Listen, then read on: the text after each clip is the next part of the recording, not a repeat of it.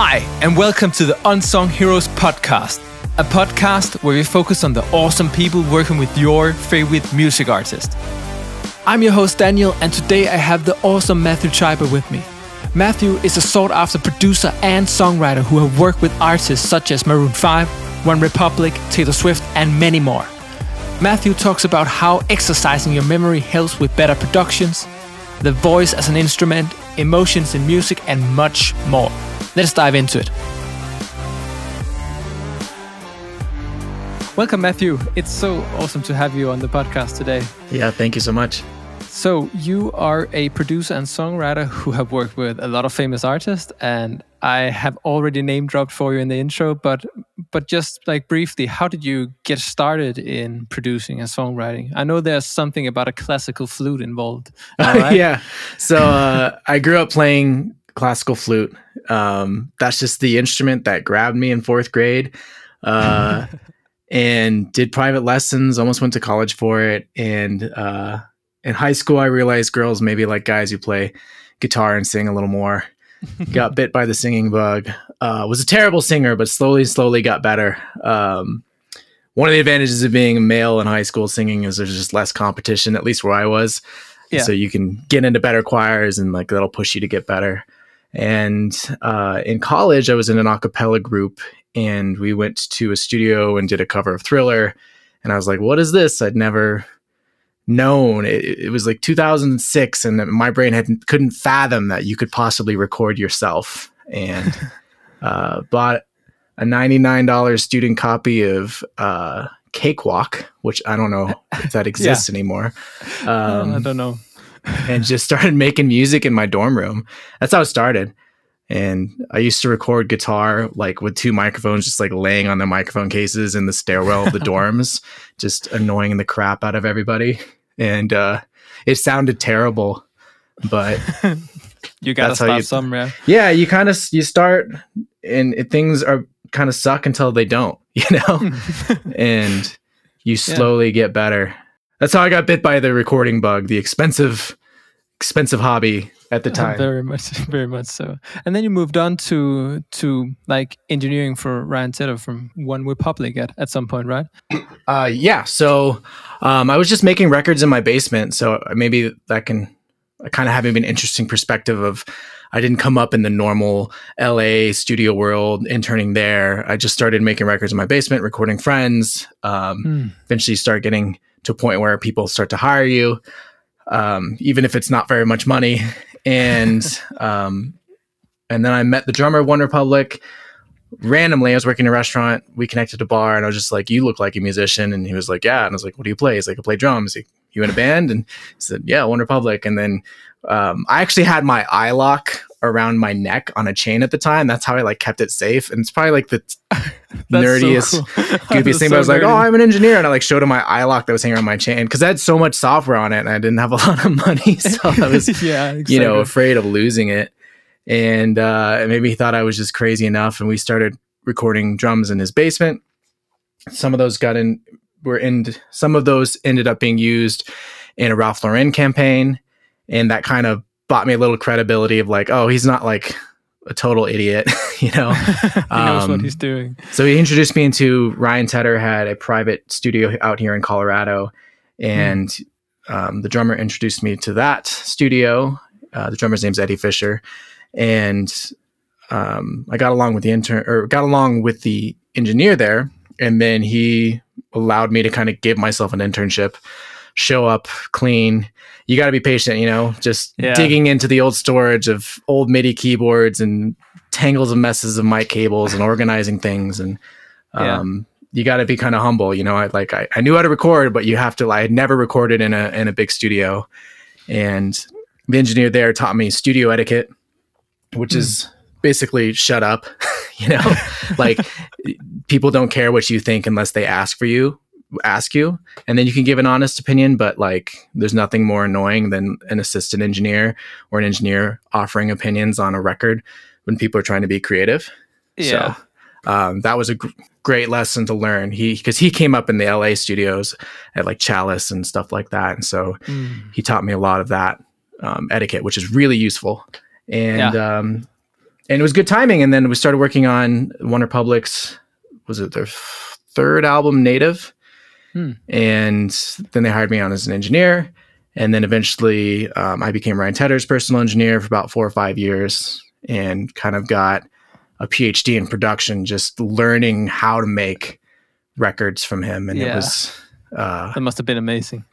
Yeah, I mean, I really realized that what I would have called a master, they would have called a crappy demo at the time, you know, just seeing how high the bar was and then seeing how much work it takes to get there sometimes. Sometimes it's easy, but a lot of times it's not. And a lot of work goes into making these really good pop records. Yeah, exactly. And that's why we're doing this, this podcast series, is because we want to focus on like the hard work that actually goes into making something really, really great. And just briefly, for anyone not completely safe in the terminology, in your words, what's like the brief difference between producing and songwriting? I mean, the lines blur.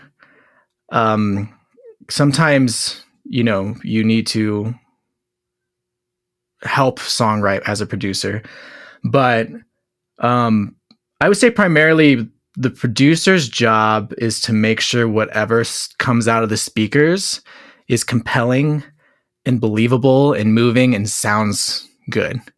And I would put sounds good last in that order. And that's a lesson I've really been learning recently is I focused, if you focus too much on, oh, you know, this kick has to be perfect and blah, blah, blah, but like the record doesn't feel good and isn't compelling, then what's the point? No one's going to care. A great sounding kick if the song doesn't grab you. Yeah, you made the best sounding kick of all time. Good for you. No one's going to hear it. You know? Yeah. And so I think that's how I see myself as producers. Like I am ultimately responsible for what comes out of the speakers and helping the artist choose their song. And sometimes that can be a frustrating process.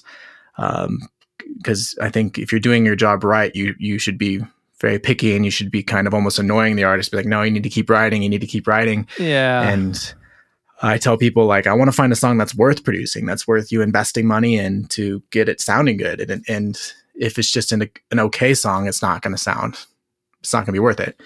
So you're like also like almost denying artists, like saying they're coming with a song and you're like, no, you can do better. Give me another one, or like pushing them towards writing even more, because I've heard like some major artists writing 100 songs and then dumbing it down to like having 5 super great songs out of those 100 songs, and I think it doesn't seem unreasonable. I think that's the way to do it for sure. If you can, a lot of times it's just, you know, the time and budget can really constrain that a lot, unfortunately. But I'm perfectly fine with like, if I'm working with an artist saying, you know, come back to me later. You know, I'm not in a rush. You know, I've got work now that I can be working on. We can cycle back around to getting this.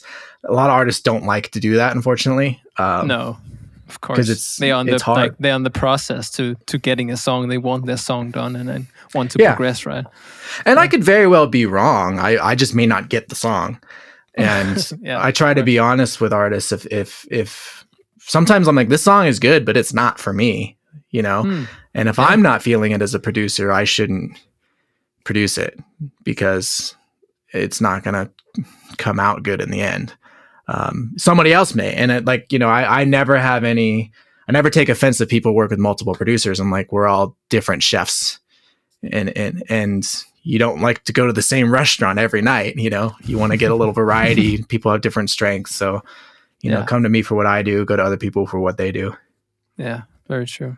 So why do you think like specialized producers and songwriters are important roles in the modern music industry as we have it? For better or worse, we're kind of becoming like their whole band in a way. You know, there's definitely kind of maybe something lost in the community aspect of, you know, getting a bunch of people in a studio. And there's people who do that. That's just not how I work. I work well by myself. Yeah, so you basically do everything yourself when producing. Yeah, and so you become kind of the whole band for the artist. And I think with what budgets are, I mean, you could definitely like hire more people if the budgets were bigger. You know, if people could afford to hire session players and session musicians and singers and all that. But you know, most of us are working from home, as you can see. I am, so like we don't have like a big tracking room. We do mostly programming and pop, and then the only thing I really track is like guitars, bass, and vocals. And most everything else is programmed. But so I guess it just becomes a collaboration. Like the producer is the one that helps actually just make the record. And it's nice that a lot of people can produce now. Pretty much anybody can. And if you can record whatever it is you do, that's a huge advantage. You know, if you're a drummer, if you can record your drums, everyone's kind of responsible now for being kind of an engineer as well. Yeah, exactly. Yeah, like recording a little bit, sending it off, maybe in a demo format to begin with, and then working from there. I think a lot of people, especially the last couple of years here, has been like that for a lot of people. Yeah, and if you're a singer, being able to track yourself, and if you're a good singer, that you can make money singing demos. You know. Yeah, exactly. It's not crazy hard, and with the right gear, I'm a big preacher of the SM7B. I think I tell everybody, I'm like, just get an SM7B. It worked for Michael Jackson. It's good enough for you. It's going to work in your living room. It's going to work in your bedroom. You know, you put a $10,000 Telefunken or Neumann in your bedroom that's untreated, it's probably not going to sound good. So no. Yeah, exactly. And how do you think like the roles producing songwriter, how do you think they will look in like 5 or 10 years? From I think being a straight up songwriter is becoming more and more difficult as music moves faster. Why is that? Is it because you have to like get it done in a certain amount of time, or is it just? Well, because you're not the one making the master, and the masters have become so important. That's what makes more money on Spotify. And you need to be able to make a master to like pitch to film and TV. And so if you're a songwriter, you have to be really good at making relationships with the artists and producers, and being able to make the masters come to fruition, and then be really, really good at what you do. And if you're really good at lyrics, that's a huge plus because most people aren't. And if you're great at concepts and lyrics, like as a songwriter, like you're the person I want in the room with the artist, at least in my experience. But I think that like, did you ever see the documentary Sound City with Dave Grohl? Yeah. And I find that one kind of interesting because like he kind of like bashes Pro Tools and all this stuff. And my analysis of that is like, what happened is like the cheese kind of got moved for them. Like back in his day, when you had to record on tape, you had to be an amazing band, right? Like Foo Fighters are an amazing band. And now we cheat 6 ways to Sundays to make a record, right? And I'm perfectly fine with that. What matters is what comes out of the speakers, and is it can you emotionally connect to it? How we got there doesn't matter.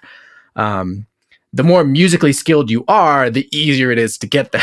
and of course, sometimes that can help, or a lot of times it really helps preserve the energy. But I kind of feel like that documentary is Dave Grohl kind of complaining or coming to terms with like, well, now everybody can sound like a good band because you can edit in Pro Tools. I'm like, okay, so now where do you compete? You compete with the song. You know, you have to become better songwriters, and you have to become better at putting energy and believability into a record, which I think is the hardest thing. Like, I can edit your vocal all day, I can edit your guitar playing all day, but if it doesn't have energy, then you're gone. Then it's just in time. It's just technically better, but it's not like, and it's in tune, you know, but it's not. Yeah, and I also think like it's a hard thing to not only try to put in a song, but it's also hard to like figure out, like, you know it when you hear it, but sometimes it's hard pinpointing exactly where it's coming from. It can be so many different things, right? But you know when you hear a song that's like half energy or something like that, but then you hear a really great song that has like the energy and has like a vibe and all that kind of stuff. But yeah, I think it's really like it's a great point with you're competing on the actual song and not the like skill as much. Yeah, which there's something sad about the loss of musicality there.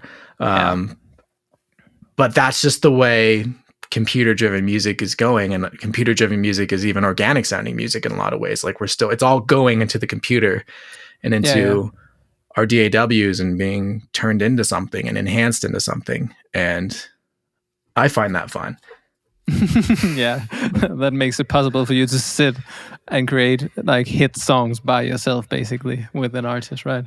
Yeah. I mean, it's more fun with other people for sure. That's for sure. Yeah, that's great. And how, like, about you personally, what's the best part about your job as a producer and songwriter? I mean, I think some of the most exciting moments is when you finally get a record like clicking, you know, when it starts like locking in, and you gotta, or at least you feel that it's clicking, and you know, whether it's 3 a.m. and like you want to turn up your speakers and kind of jump up around in your room, and you might listen back the next day and be like, that was terrible.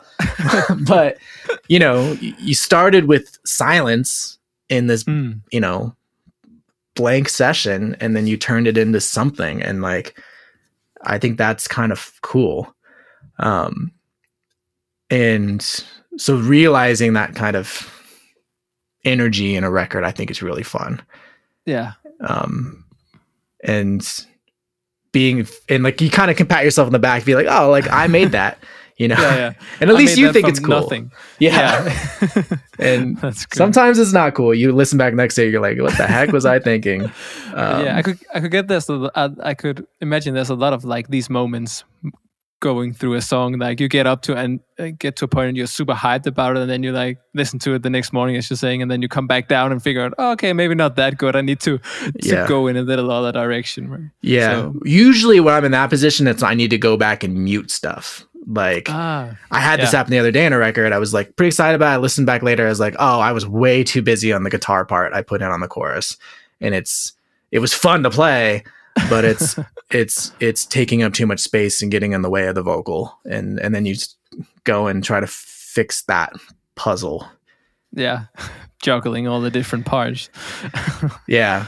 I mean, arranging it can definitely feel like a puzzle sometimes. You're like, what's the piece that's gonna fit in to make this work? Yeah. So do you normally like you get a lot of stuff into the project and you get a song going in a certain like section, a chorus or a verse, and then you decide to arrange everything out, or how do you go about it? I always start with the chorus, even songwriting, always start with the chorus. I've worked with a lot of artists that like to start with the verse, and if that works for you, cool. But a lot of times we're just banging our head against the wall trying to figure out, like, we have this cool verse, now what in the heck is the chorus? Yeah. Because it's just easier to find like your destination and then work backwards, and that's a pretty established songwriting tool.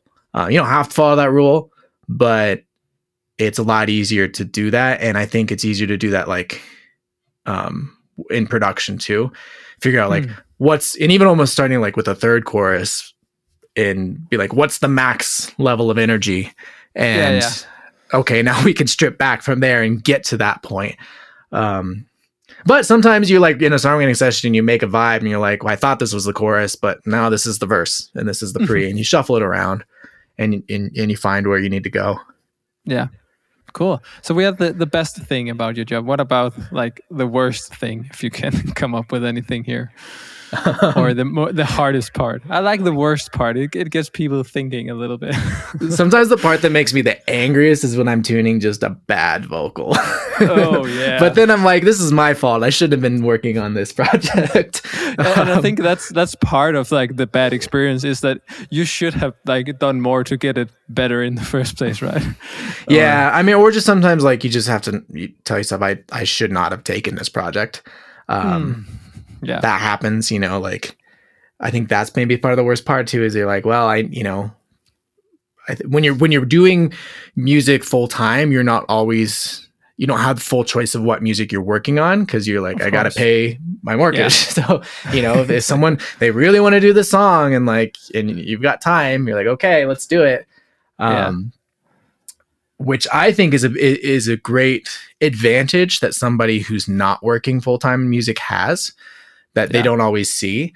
If you're working a normal, quote unquote, normal job, or just a different job, you have the ability to work on whatever music you want. You have the ability to say no to some project, right? Yeah. And so use that advantage you have if you're not working full time. And that's cool. But and then like the uncertainty of just and I've learned that this is just being human. It's just the uncertainty of the future, of just this existential, like, oh my God, like when, how, if is this going to really work out? Will it ever, like, cause it's just a long path, and you have successes on the way, but like, I'm not on a yacht right now.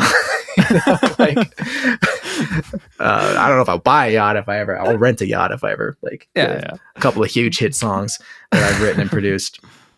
But, but I think that's being human in a lot of ways. We all kind of like, what am I doing with my life?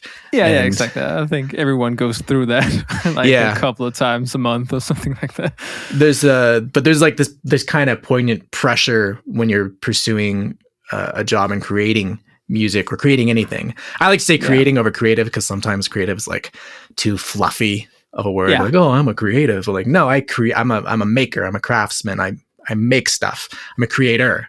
I don't get to sit here and wait for the butterflies to inspire me. I got to like sit down and make shit happen.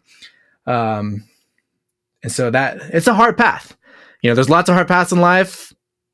Choosing to become a creator is a difficult one. So make sure you love the process and not the results if you're going to do it. Because you always start out with nothing. Whenever you begin a new project, you start out with nothing, and you have to create something out of it. I think that's like, and you go through the entire like roller coaster of, oh, this is awesome. Oh man, this sucks. Hey, it's awesome again. And we go around like, so you really have, like you say, you have to love the process, and you have to love those downsides as well.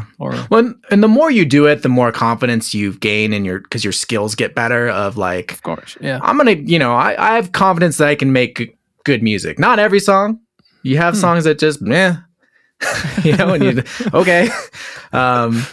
And then sometimes it just like flows out of you and it's great, and the more you make songs and the more you make records, the more you just like, okay, well, that one was whatever.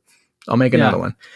And you become less precious about it. And I think a good way. You still care. You want to make a good product, but you're not like, oh, like I remember the first song I like recorded, I like mixed it for like 2 years, and just because I was learning mixing, but then you're like, this is a big old waste of time. I'd be way better off if I had written 50 more songs.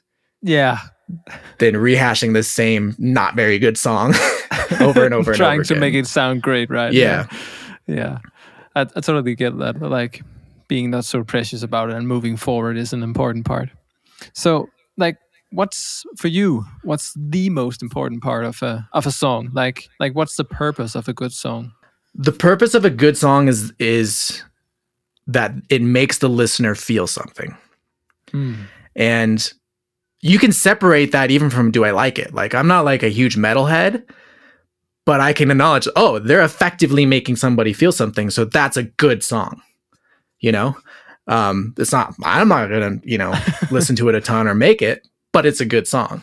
Because I think we're in the feelings business in a sense, like, and a good song conveys that. And it can be hard, especially for younger artists, to see that. I think they have this feeling of, oh, I want to express myself. And it may sound harsh, but nobody cares. Like, they don't care about how you feel. They care about how you make them feel. And sometimes those two things align, of when you're really emoting and expressing yourself, you're conveying the emotion that makes them feel it. But that seems to me more of a rarity. That's more the stars aligning, that I think a good record goes in with the intention of like, okay, I want to give the listener a feeling. And you want to have authentic feelings going into that. Of course, yeah. But it's those feeling can like come from the inside, right? And you say, instead of saying I want to express myself, you're saying, okay, I want people to feel the same as I'm feeling. Yeah, it's a connection thing rather than just like, oh, look at me, I'm so cool, I'm so deep, I'm so introspective, or I've got such quirky thoughts, or I make such cool sounds. And that music's fine, it's cool, it kind of falls into like music for musicians sometimes. That's how I think of it. But I think effective music communicates something to the listener. Yeah. I think that's really cool. So how do you like go about that when you're producing? Just out of curiosity, is there anything you're doing to like promote that in a writer you're working with, or an artist you're working with, or anything you do? Yeah, I think oddly enough, like sound design and organization is a part of that. Yeah. The more organized you are of like, or just the more familiar you are of like, oh, like I want this kind of kick, I know where to get it.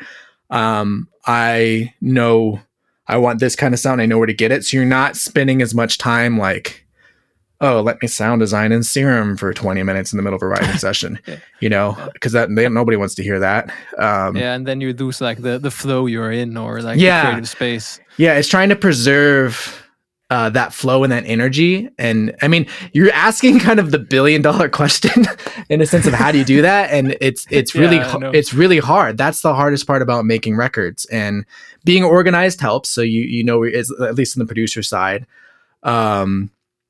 In an ideal world, like if you're in the room, this is harder during COVID, but if you're in the room with the artist and you just spent 3 hours talking about the meaning behind the song, and you just wrote the song and it's fresh, and if you can get that vocal knit there, that's probably going to be the most believable vocal. So if you're in that space and things are going well and you're like, oh, okay, we're cruising, like the song's written, get that vocal, that lead vocal. Don't treat it like a demo, because you may never be able to beat that. That really helps. And then I think like a lesson I'm learning too for myself is like learning to trust that flowy part of your brain, when you just like relax and get into music and you're kind of in the zone after you kind of, take some warming up to get there a lot of times. Yeah. But trusting that part of your brain can provide a lot of value. Naturally, my brain wants to be like, oh, I've got to think this through. And if I'm not thinking really hard, it must not be good. Yeah. And that's almost like a trap we fall into of like, yeah. And a mantra I have is like, it's not always easy, but it doesn't have to be hard making music. That's great. That's really great. So that kind of mindset, and then you just kind of just hope that something works out at the end. Yeah. I know it's a tough question, like asking how to write like the good songs, but yeah, I think that's a great answer. Like, well, oftentimes we sit there and like, and this is one of my beefs with writing lyrics in Google Docs. I think it's a fantastic tool, but if we're all just sitting there looking at the lyrics and like thinking, like, I don't know about this line, sometimes we're helping, but often we're making it worse, because that's not how the music comes out of the speakers. People aren't looking at the Google Doc. So people do look at the lyrics when they're like done, but they're like looking to them while they're listening. You don't just read lyrics. Read them and then listen to the song, right? Yeah. Like just go read a stand-up comedian's transcript. That's going to not be funny at all, because the delivery affects how they sound, and something can look so stupid on a page. Or sometimes I fight against people like, oh, we just used that word like 2 lines ago. I'm like, who cares? If it feels right, if it feels annoying that we're using a word over and over again, but you're trying to like balance the flowy, like in the zone part of your brain that gets the musicality out with the analytical revisionist part, which you need both. Like you need to revise and like, okay, we can make this better, and trying to keep them in check. And it's a hard balance to do. Awesome. So Matthew, you're a well-known producer and have many years of experience behind you, and you started out on the flute. Do you actually still play the flute? Can you still play the classical flute? Not as well. But I still can. Yeah. It's funny when you're a kid, especially as a male when you're playing the flute. This is just a weird nerdy side tangent. Yeah. When you have to start shaving, Yeah. the flute it's like sticks to your smooth skin, and it's like feels weird to like get it in the right place. So when you're finally like, 16, 17, 18 years old, you're like, this is weird. And then finally when I got older and was like, I can grow a beard, it's easier to play because it like can move around on your beard. And James Galway's like the most world-renowned flautist, and he has a beard. And I was like, that might be why. That's why. Not that it changes the sound better. It's just something with like when you shave your chin. And it feels weird. Yeah, I get that. But awesome. But yeah. Okay, yeah, you probably tried a little bit of everything, different clients, personalities, experience in the studio, and interaction with clients and so on. And I know a lot of listeners are interested in getting like a sort of a look behind the curtain, like into the engine room. So could you tell me about a time when you had a challenging experience in the studio? It could be from a recent experience or from your time with Ryan Tedder or whatever comes to mind to you. Try to think. I've been lucky in not having any like horror stories of studio experiences, and because most of my experience has been like in private studios, and then in my own home private studio, which you have a little more control of like who comes in. But I think the difficult times are just when you lose perspective on a record. You just get so deep, and then you get confused. And if you're working with other people, you might start arguing about like, what should we do? And you're narrowed in on like 2 measures of a song, and you're like, this isn't working. How can we do that? And you're trying all this, that's some of the most difficult, frustrating times. If you're like, and you're probably just lost in being analyzed or analytical. Yeah. What do you do in situations like that when you get to like start arguing a little bit with the artist, and you can feel like the what you call the vibe in the studio is maybe changing a little bit? Well, you try your hardest not to do that. You want to preserve the vibe and the feel, and when you have an artist and singer in the room, you want to make sure that they feel comfortable. Of course, at all times, because it's hard to sing. But I've been in those situations more like with people that I work with regularly. So you're kind of like, you have more like license to annoy each other. Sometimes you're like, okay, whatever. Like, my collaborator is being stupid today, and I was being stupid today. And then, you find a solution, and then you just let it go. And you're like, well, but we didn't win those 2 bars of that song. And there's a lot of compromise in collaboration. And that usually is a good thing. And you just say, okay, this is, I didn't like that idea, but I was outvoted. They felt strongly about it. I'll trust them. Yeah. We will write another song another day, Yeah, that's great. And how about like a great or interesting experience from the studio, like, or something like really makes you think, I love what I'm doing here? I think it was inspiring seeing some of the like handful of some major label artists that I've worked with, and some like really, really crazy up there people. And I think seeing how they work and seeing that, okay, they're people too, and they struggle at times too to make records and to make songs, but they persevere, and they've written so many, you finally get to the good ones, and you get good enough at it to make effective records. And just seeing that, like, okay, it's possible, humans make hits. And they're humans like you and I, and they're very talented, but they put in a ton of work. And I thought it was really cool also to see some of the best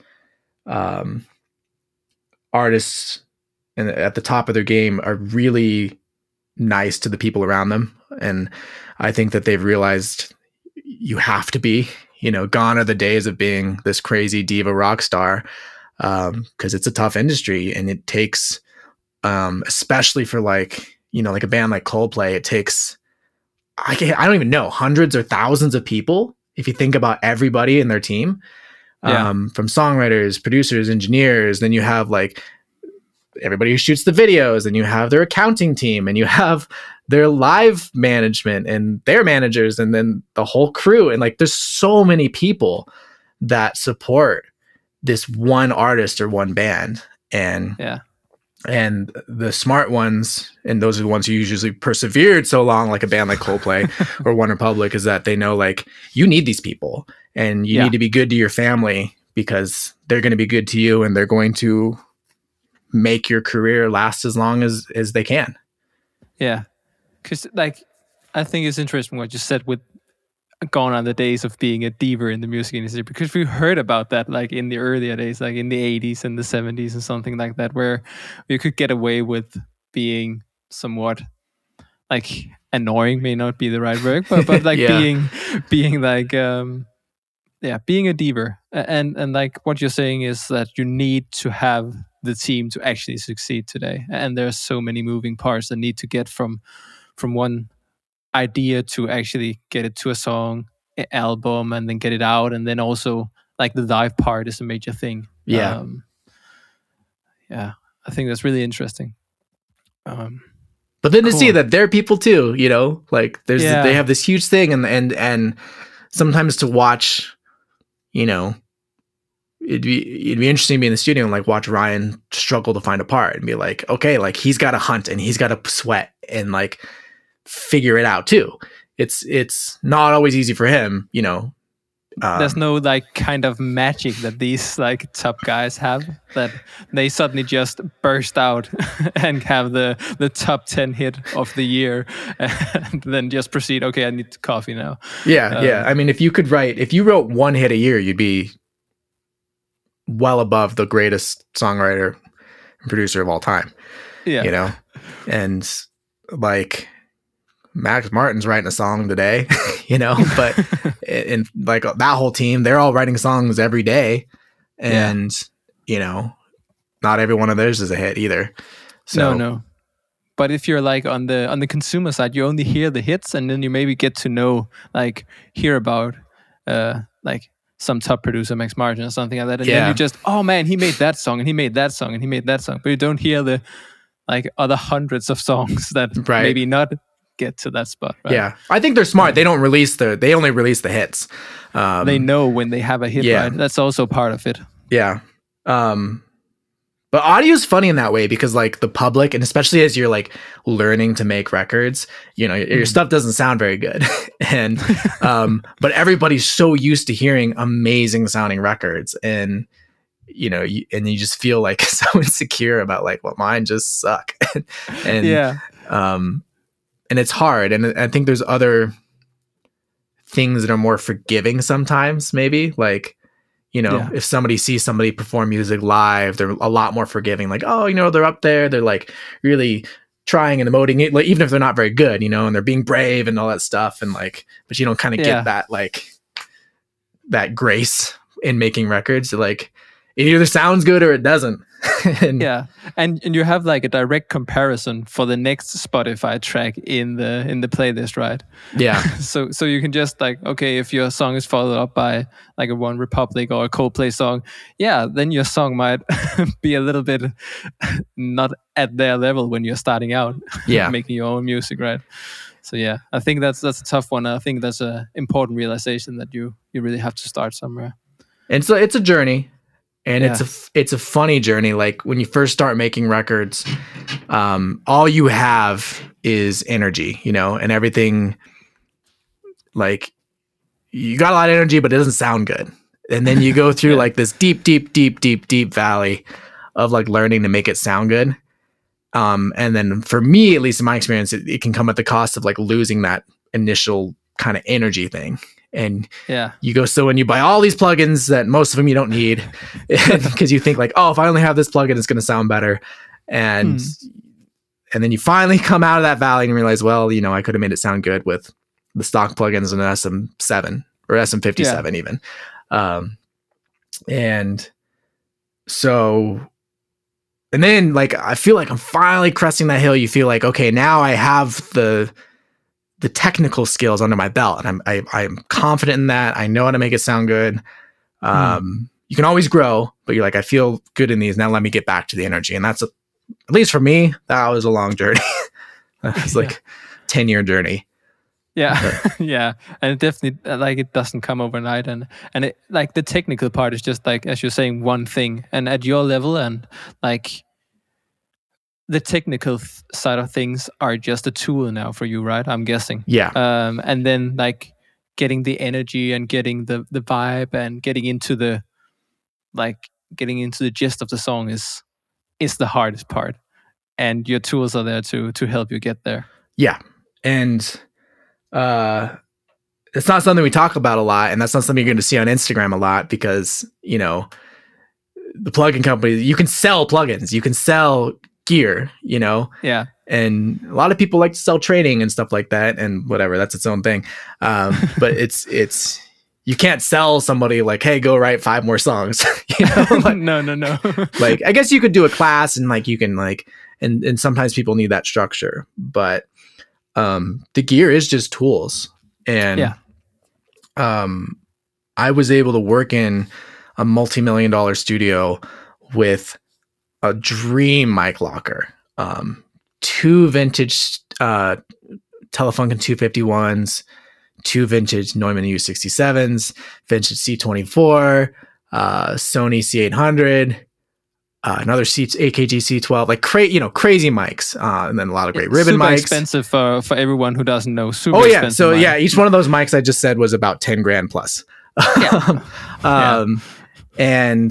But it was cool being able to use those. And then we're going into like really expensive mic pre's, you know, vintage Neve 1073s from the 70s, you know, vintage Blueface 1176s, vintage LA2As, like the dream gear, you know. The best you can get. Yeah, you pretty much can't buy better. And then we have like great instruments, and then seeing like, okay, this is cool, and like these tools are great, and they make it a little bit easier, I would say. Like when you put a fantastic mic in front of a really great instrument in a great room, you're like, okay, like cool, it just sounds good, but it's not like life-changing, you know? And you realize like, oh, you can get there with an SM7B, a Shure SM7B, and an audio interface, you know, if you know what you're doing. And you might have to fight a little harder to get there, but it doesn't matter. And I thought it's funny that, like, you know, we had this amazing studio, but so much of like, especially One Republic's records were made in hotel rooms and on the road. Like on a portable setup. Yep. Cause Ryan was touring, and that's where he had to work. And he had, you know, $150 headphones, $180 headphones that I was using, and he's just making records. And it's, you know, you can, you learn to use the tools that you have. And when you have the toys, it's cool. But when you have a big old studio, especially with big old console, things break, you know, and like, you've got to go and like patch the patch bay and know how to patch the patch bay and know to bypass phantom power and stuff like that. Like, and there's all these little technical things that can get in the way. And, so don't ever feel like you need some piece of gear. Like, they're nice toys to have, but they're just knobs at the end of the day, and they don't make the music. Yeah, I've been guilty of that myself, like going down to the hole that you're mentioning, always looking at new gear, thinking, because they're so good at marketing. Like the plugin marketers, they're really good at marketing, getting all the like top engineers saying, oh, here's my plugin. Oh yeah, I mixed that with this, and you can get to sound like me by using my plugin. And like, they're so good at it. But I, a couple of years ago, realized the same, that it's basically not the gear, it's how you use it. So actually trying to limit what you use has been a great tool for me, like moving forward. And like, another funny thing I've seen a lot of times is having these like people, big artists, being in a $1 million studio and taking their MacBook laptop and placing it on top of the like very expensive console, like the desk, and they're basically just using it as a very expensive table and nothing else. It's like, it's when that hit me, it was like, okay, No need to dream of that Neve console anymore. Yeah, they're super cool, those consoles. But and if you're tracking like a Very whole cool. band, and especially if you're in a situation like there's a person who's the engineer in the room, there's a person who's a producer in the room, and like the engineer's like, I'm running Pro Tools, and producer's like, okay, let me just get it going on the console. That's great. Yeah. That's where I think a console really shines in a tracking moment. But that's not how you're usually making records, at least in the genres I'm working in. And it's expensive to make records that way because you got to book a studio that has a studio, and then you got to spend all day getting the drums dialed in. Yeah. But yeah, I mean, a lot of those situations you're talking about, people are probably there more for the speakers because they've got some sick, $100,000 speakers that are soffit mounted in the room that sound amazing and can get super loud. And super low, and you get everything there. But yeah, definitely, I think that's so true. Yeah, cool.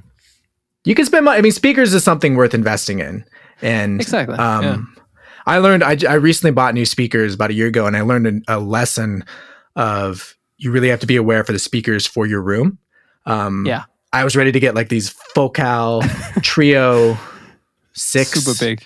Or whatever, like they were big, and then I brought them in my room. I heard them in somebody's room, like these are amazing. I brought them to mine, it was small, and like these sound like crap.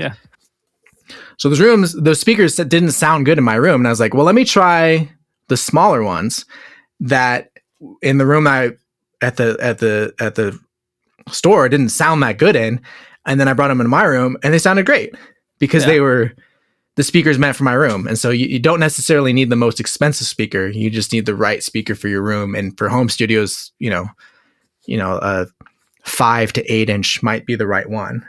Yeah, and it's like that really like nails some of the hard part about music, and especially where I'm coming from mixing. And like when you think about it, you're sitting in your room and you're working on your speakers. And when your room has such an impact, and also your speakers has such an impact on how you listen to the music, like just thinking about that, everyone listening to whatever song you're working on will listen on a different device in a different room, like in a car or on their phone or in their bathroom, and like super tough to get it sounding great on everything there. But yeah, that's a whole another story. I just got to think about it when you talked about speakers and the problems you were going through there. But just mix on headphones too. I hope that we're finally in a new generation of people, like we've all just done it, where it's not like, that's like probably the most asked question on the internet is, how do you mix on headphones? I'm like, well, you just do it, just put on headphones and start mixing. And if you're a person who like spent 15 years mixing on speakers and then you go to headphones, I can understand that that's totally a different experience and you have to relearn what you're listening for. But find some headphones. They don't have to be expensive. Andrew Sheps is mixing on Sony 7506 or whatever. They're like $90 headphones, and he's like making major label records on those as a mixer. And just find a pair of headphones you like and just, try SonarWorks and see if that helps. Try like I use Waves NX a little bit. Not that I have to have it, but I'm like, okay, this kind of helps. And then just, like I think that's a new, almost required skill of today. And it gives you a lot of freedom because then you can be anywhere and you can work. Exactly. And I think it ties into actually having to produce and deliver your product really, really fast because it's such a like a really competitive market. I've talked to other people who are like in these kind of mix shootouts, or you get sent a mix and 3 other mixing engineers get sent the same mix. And if you're the first one to deliver, you're the first one they're going to listen to. And that might be a really big advantage. So if you're stuck on the road and stuck in some apartment and you can actually make a great mix on headphones, then that's better than waiting 3 days to get to your studio and doing it there. Yeah, and it's perfectly doable. You just kind of learn. You just do it enough, and you kind of figure out how to use it. And I think getting some sort of like A/Bing plugin to put on your master. I think it's called Metric A/B from Plugin Alliance, where you can easily just get perspective on like you can toggle a button and play back your reference mix, and then whether it's the artist reference mix or like your outside reference mixes from records you like, and then you just like, oh, okay, this one's kind of sounding like this, and then you just get, I don't know, you can do it. It works. Yeah, exactly. Yeah. Awesome. So when you're working with artists and creating and sculpting their songs, it must be a very like a delicate process because songs are often in some degree like rooted in the artist's emotions, as we talked about, and they're trying to express themselves and getting people to feel what they're feeling, Yeah. and like their very personal experience. How do you manage working with artists like as on something so personal and emotional as their own songs? I think if you like as a producer, if you see yourself as like I'm the tool or vessel to like just get this out into the world and to the speakers, that helps. If it's an artist that like you're developing and working a lot, you just do so many songs that you kind of beat it out of them in a way of like not everyone has to be a baby, you know, like they're emotional and they're personal, but like I kind of find sometimes the more precious people are about a song, the more difficult it is to make it into a good record. And not that it's possible, and you have to just, it's really, I guess, about getting the vocal down. Is it because they're like being defensive about it or being not willing to change it, or is it just hard to come with suggestions when it's someone's baby? I think maybe it's like they've thought about it for so much and they may have this idea in their head of what they want it to sound like. And I think kind of a fundamental lesson you learn when you're creating anything is that it's not about getting what's in your head to come out of the speakers. It's kind of about like, I call it like throwing the clay on the table and just like shaping it and seeing what comes out and seeing if that's effective, you know? Because you're like, oh, I have this synth sound in my head and I can't find it. Well, okay, you're never going to find it, you know? Maybe it doesn't exist. Yeah, find that part that works. And sometimes the more a person, even you as a producer, or if the artist in that case has like this super concrete idea of how they want it to sound, but they can't, oftentimes they can't communicate that to you because they don't know the language of production, which is fine. Yeah. They need to focus on their thing. And so that can lead to frustration, you know, and they go, no, you're not getting it. And so I think you want to try to avoid that at the beginning and just kind of like it to like, okay, we want to get the feeling to come out. What feeling are we going for? Rather than like a specific exact sound. I mean, you want to have like a direction, right? Like, are we doing an indie pop record? Or are we doing like a dance record? You know, like those are two different things. Are we doing like a folk record, you know? But I almost even just coaching people like, you know, like you are a good artist. You are a good singer. We're going to try to get it out with this song. If we don't, you're going to make more, you know? Yeah. And try and instill the confidence of that in people. Or you can try this record again, you know, and kind of give them that net of safety. And I think especially when recording vocals, people need to feel really comfortable and safe, you know? Yeah. And you have to be the most patient person in the world sometimes. And I've come from a musical like studies background, and we learned about singing and all that kind of stuff. But it's so hard with singing because like guitar, you can, if the guitar can't get like feel anything different and it doesn't affect how it's playing, it's just playing, it works. But if you're like having your body being uncomfortable, if you just ran up the stairs, it will be super difficult to sing. And like, I think that's really makes the vocal the toughest part to record. Right. And like what you need to cater for the most. To get there. And what I'm hearing you're saying is like trying to create a safe space around like being able to, this might not be the one song for you. There's going to be a lot of other songs getting people comfortable. Yeah, I maybe wouldn't say it like that, kind of how I was saying before, but maybe just kind of try to instill the confidence in them of like, exactly. You are a good singer. You are a good artist. Like, let's try to capture this feeling. And, you know, and maybe you could say like, whether we do or don't, like you're going to make great music in the future too. And because it's a skill, it's not like the more you think about like, oh man, I finally like found a diamond or something. And sometimes you kind of do, but like you have to trust your skill as a crafts person and as an artist that like you are going to be able to hit really good songs over and over again. And you will as you do it a lot. And when you're doing vocals, like I like to have like kind of like a almost like a powwow in the beginning if I really want to talk to the artist and be like, okay, how if you tracked vocals before a lot, is there a way you like to do it? And then I'll run them through the way I usually like to do it and see if that's what they want to do. I really, really communicate. And I'll say this to them multiple times, like, stop me if your headphone mix isn't right.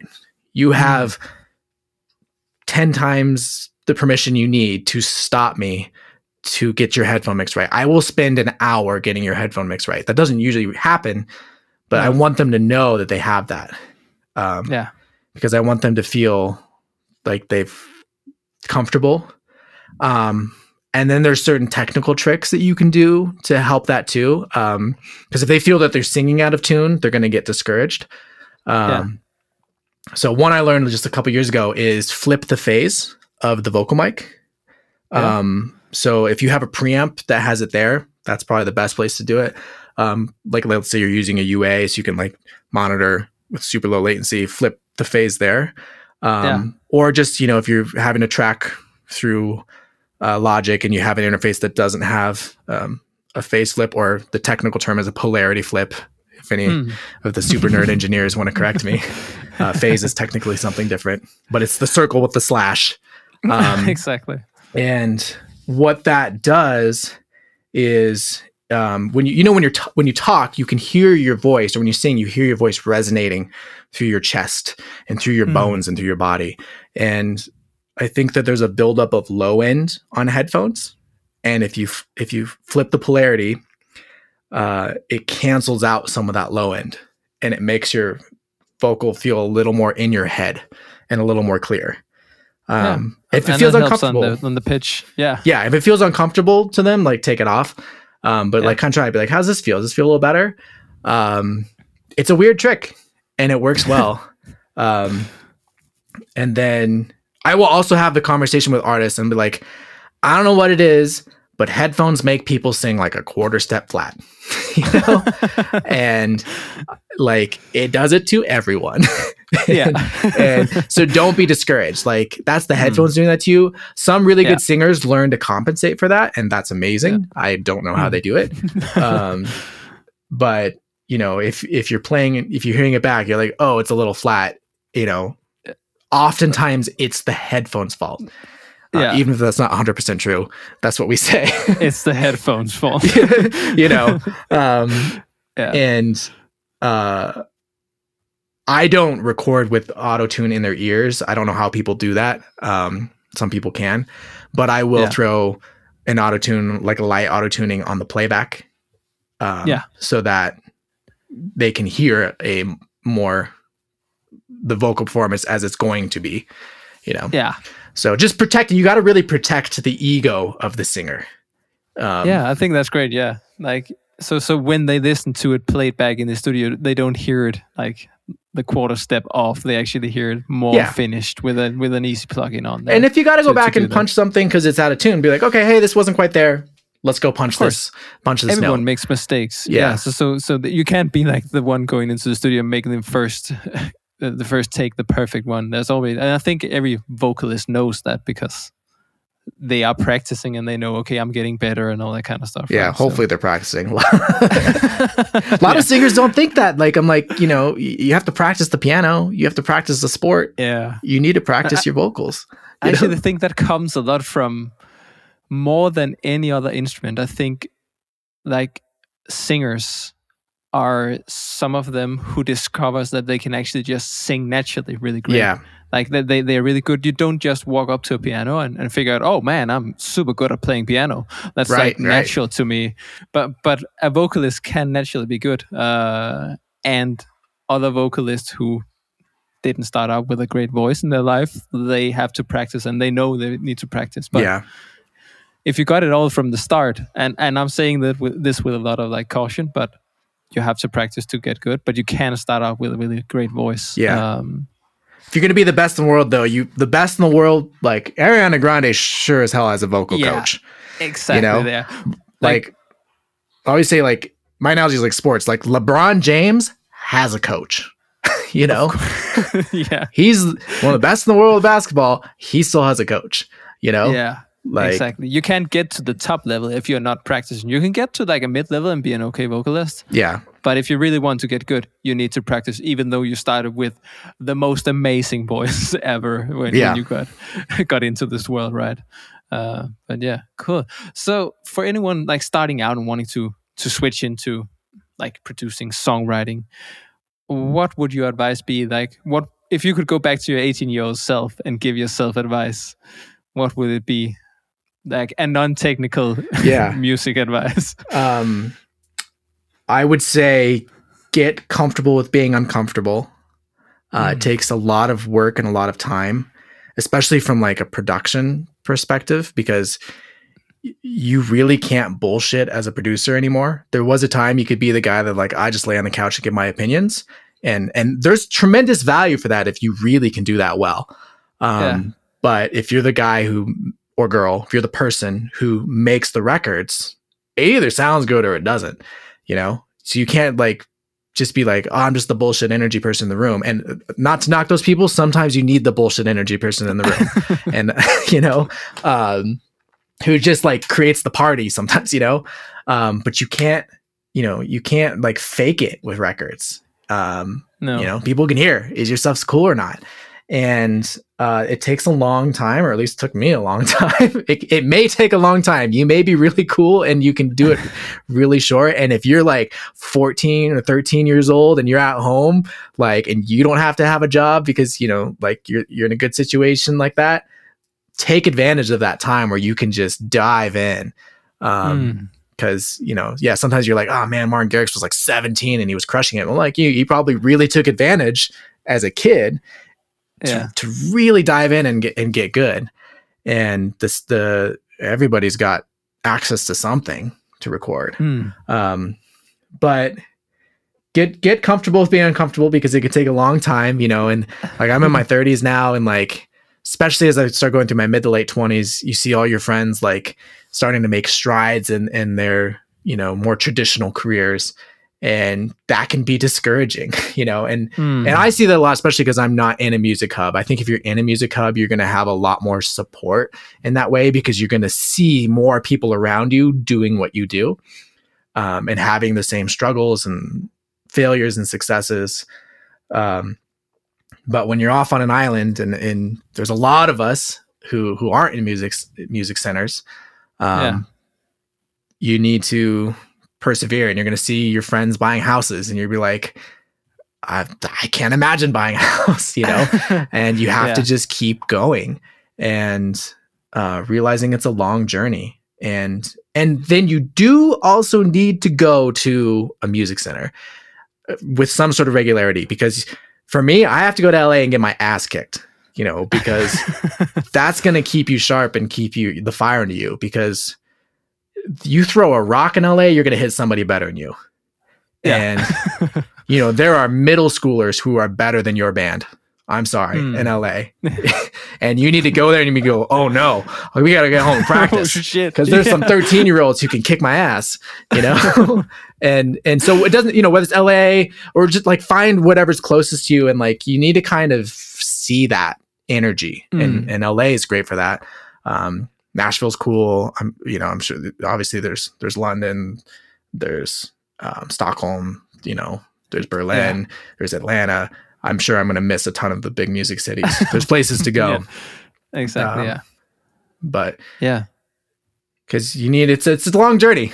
But it's fun. Definitely, and we're lucky too that we found something that we really enjoy, that we're passionate about, and that we can potentially turn into making money at it. Yeah, exactly. And I think like the passion there is really important, because when you're in that situation where you're seeing your friends buying houses and all that kind of stuff, and you're like on this grind, like the passion is what gets you. And that's also what's like, I think to me is going to be the most valuable thing you can do for yourself. Actually getting a job you're so passionate about that you can see everyone else like progressing a lot and getting all like these standard things, a house, a car, and all that. Yeah. And you're still in that job that you really like, and you're okay with that. I think that's really important. Yeah, and there's like, there's different value to things. And one thing that I really like about my current situation is that because I work for myself, I'm 100% control of my time. And I like that. You have to learn to be disciplined with that because you don't have like to show up to work. So I could go home, I could just play video games all day, but then I'm not going to make any money. So, you have to kind of learn a new sense of responsibility, and that's a learned skill. So if you're younger, you're like, oh no, like, because I personally thrived in like the structured environment of school. And, you're going through school, you're like, oh yeah, I'm like going into this grade and this is coming next and I get this degree. And you think like everything's laid out in front of you. And then you get to the real world, you're like, well, crap. Oh shit. Yeah. Which is, I think, most everybody. And you're like, there's no set path anymore. There's no like immediate feeling of progression. And in music, to find that, like, as long as you can like look back at like records you made 1, 2, 3, 4 years ago, and you're like, okay, I'm getting better. That's what I hold on to, Yeah, exactly. That's so important to do. You're not going to go from 0 to 100. Yeah, and that's why you need to save every project that you have. Yeah, we'll just bounce out an MP3.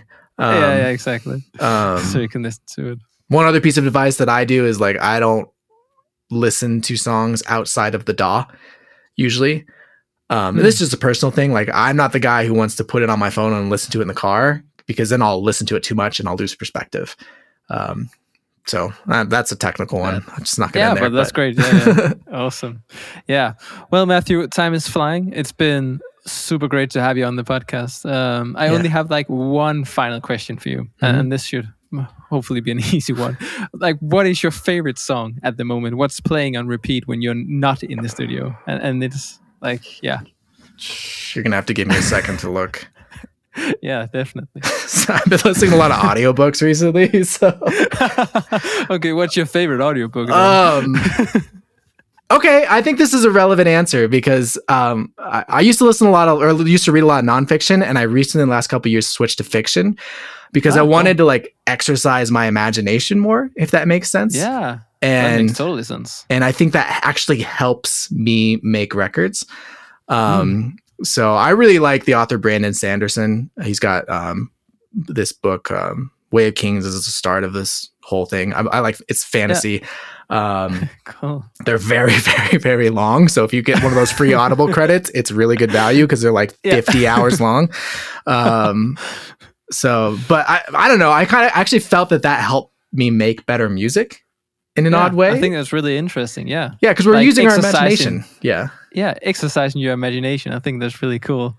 And if I like the first song that's popping in my head, it's not new, but I love Jack Garrett.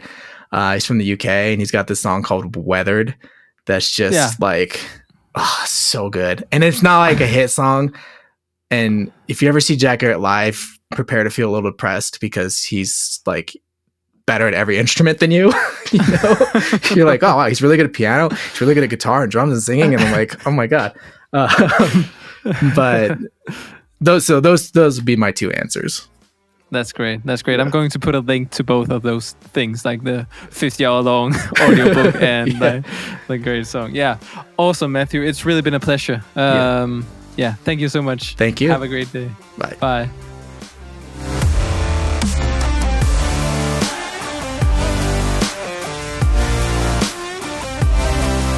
Thank you for listening. Just one last thing. Are you tired of vague, imprecise, and confusing wall of text revision notes from many clients or collaborators at a time and through multiple communication channels all at once? Me and my co-founder, we made a solution to this. You can try it out for free by going to audome.com. That's AUDOME.com. Link in the description.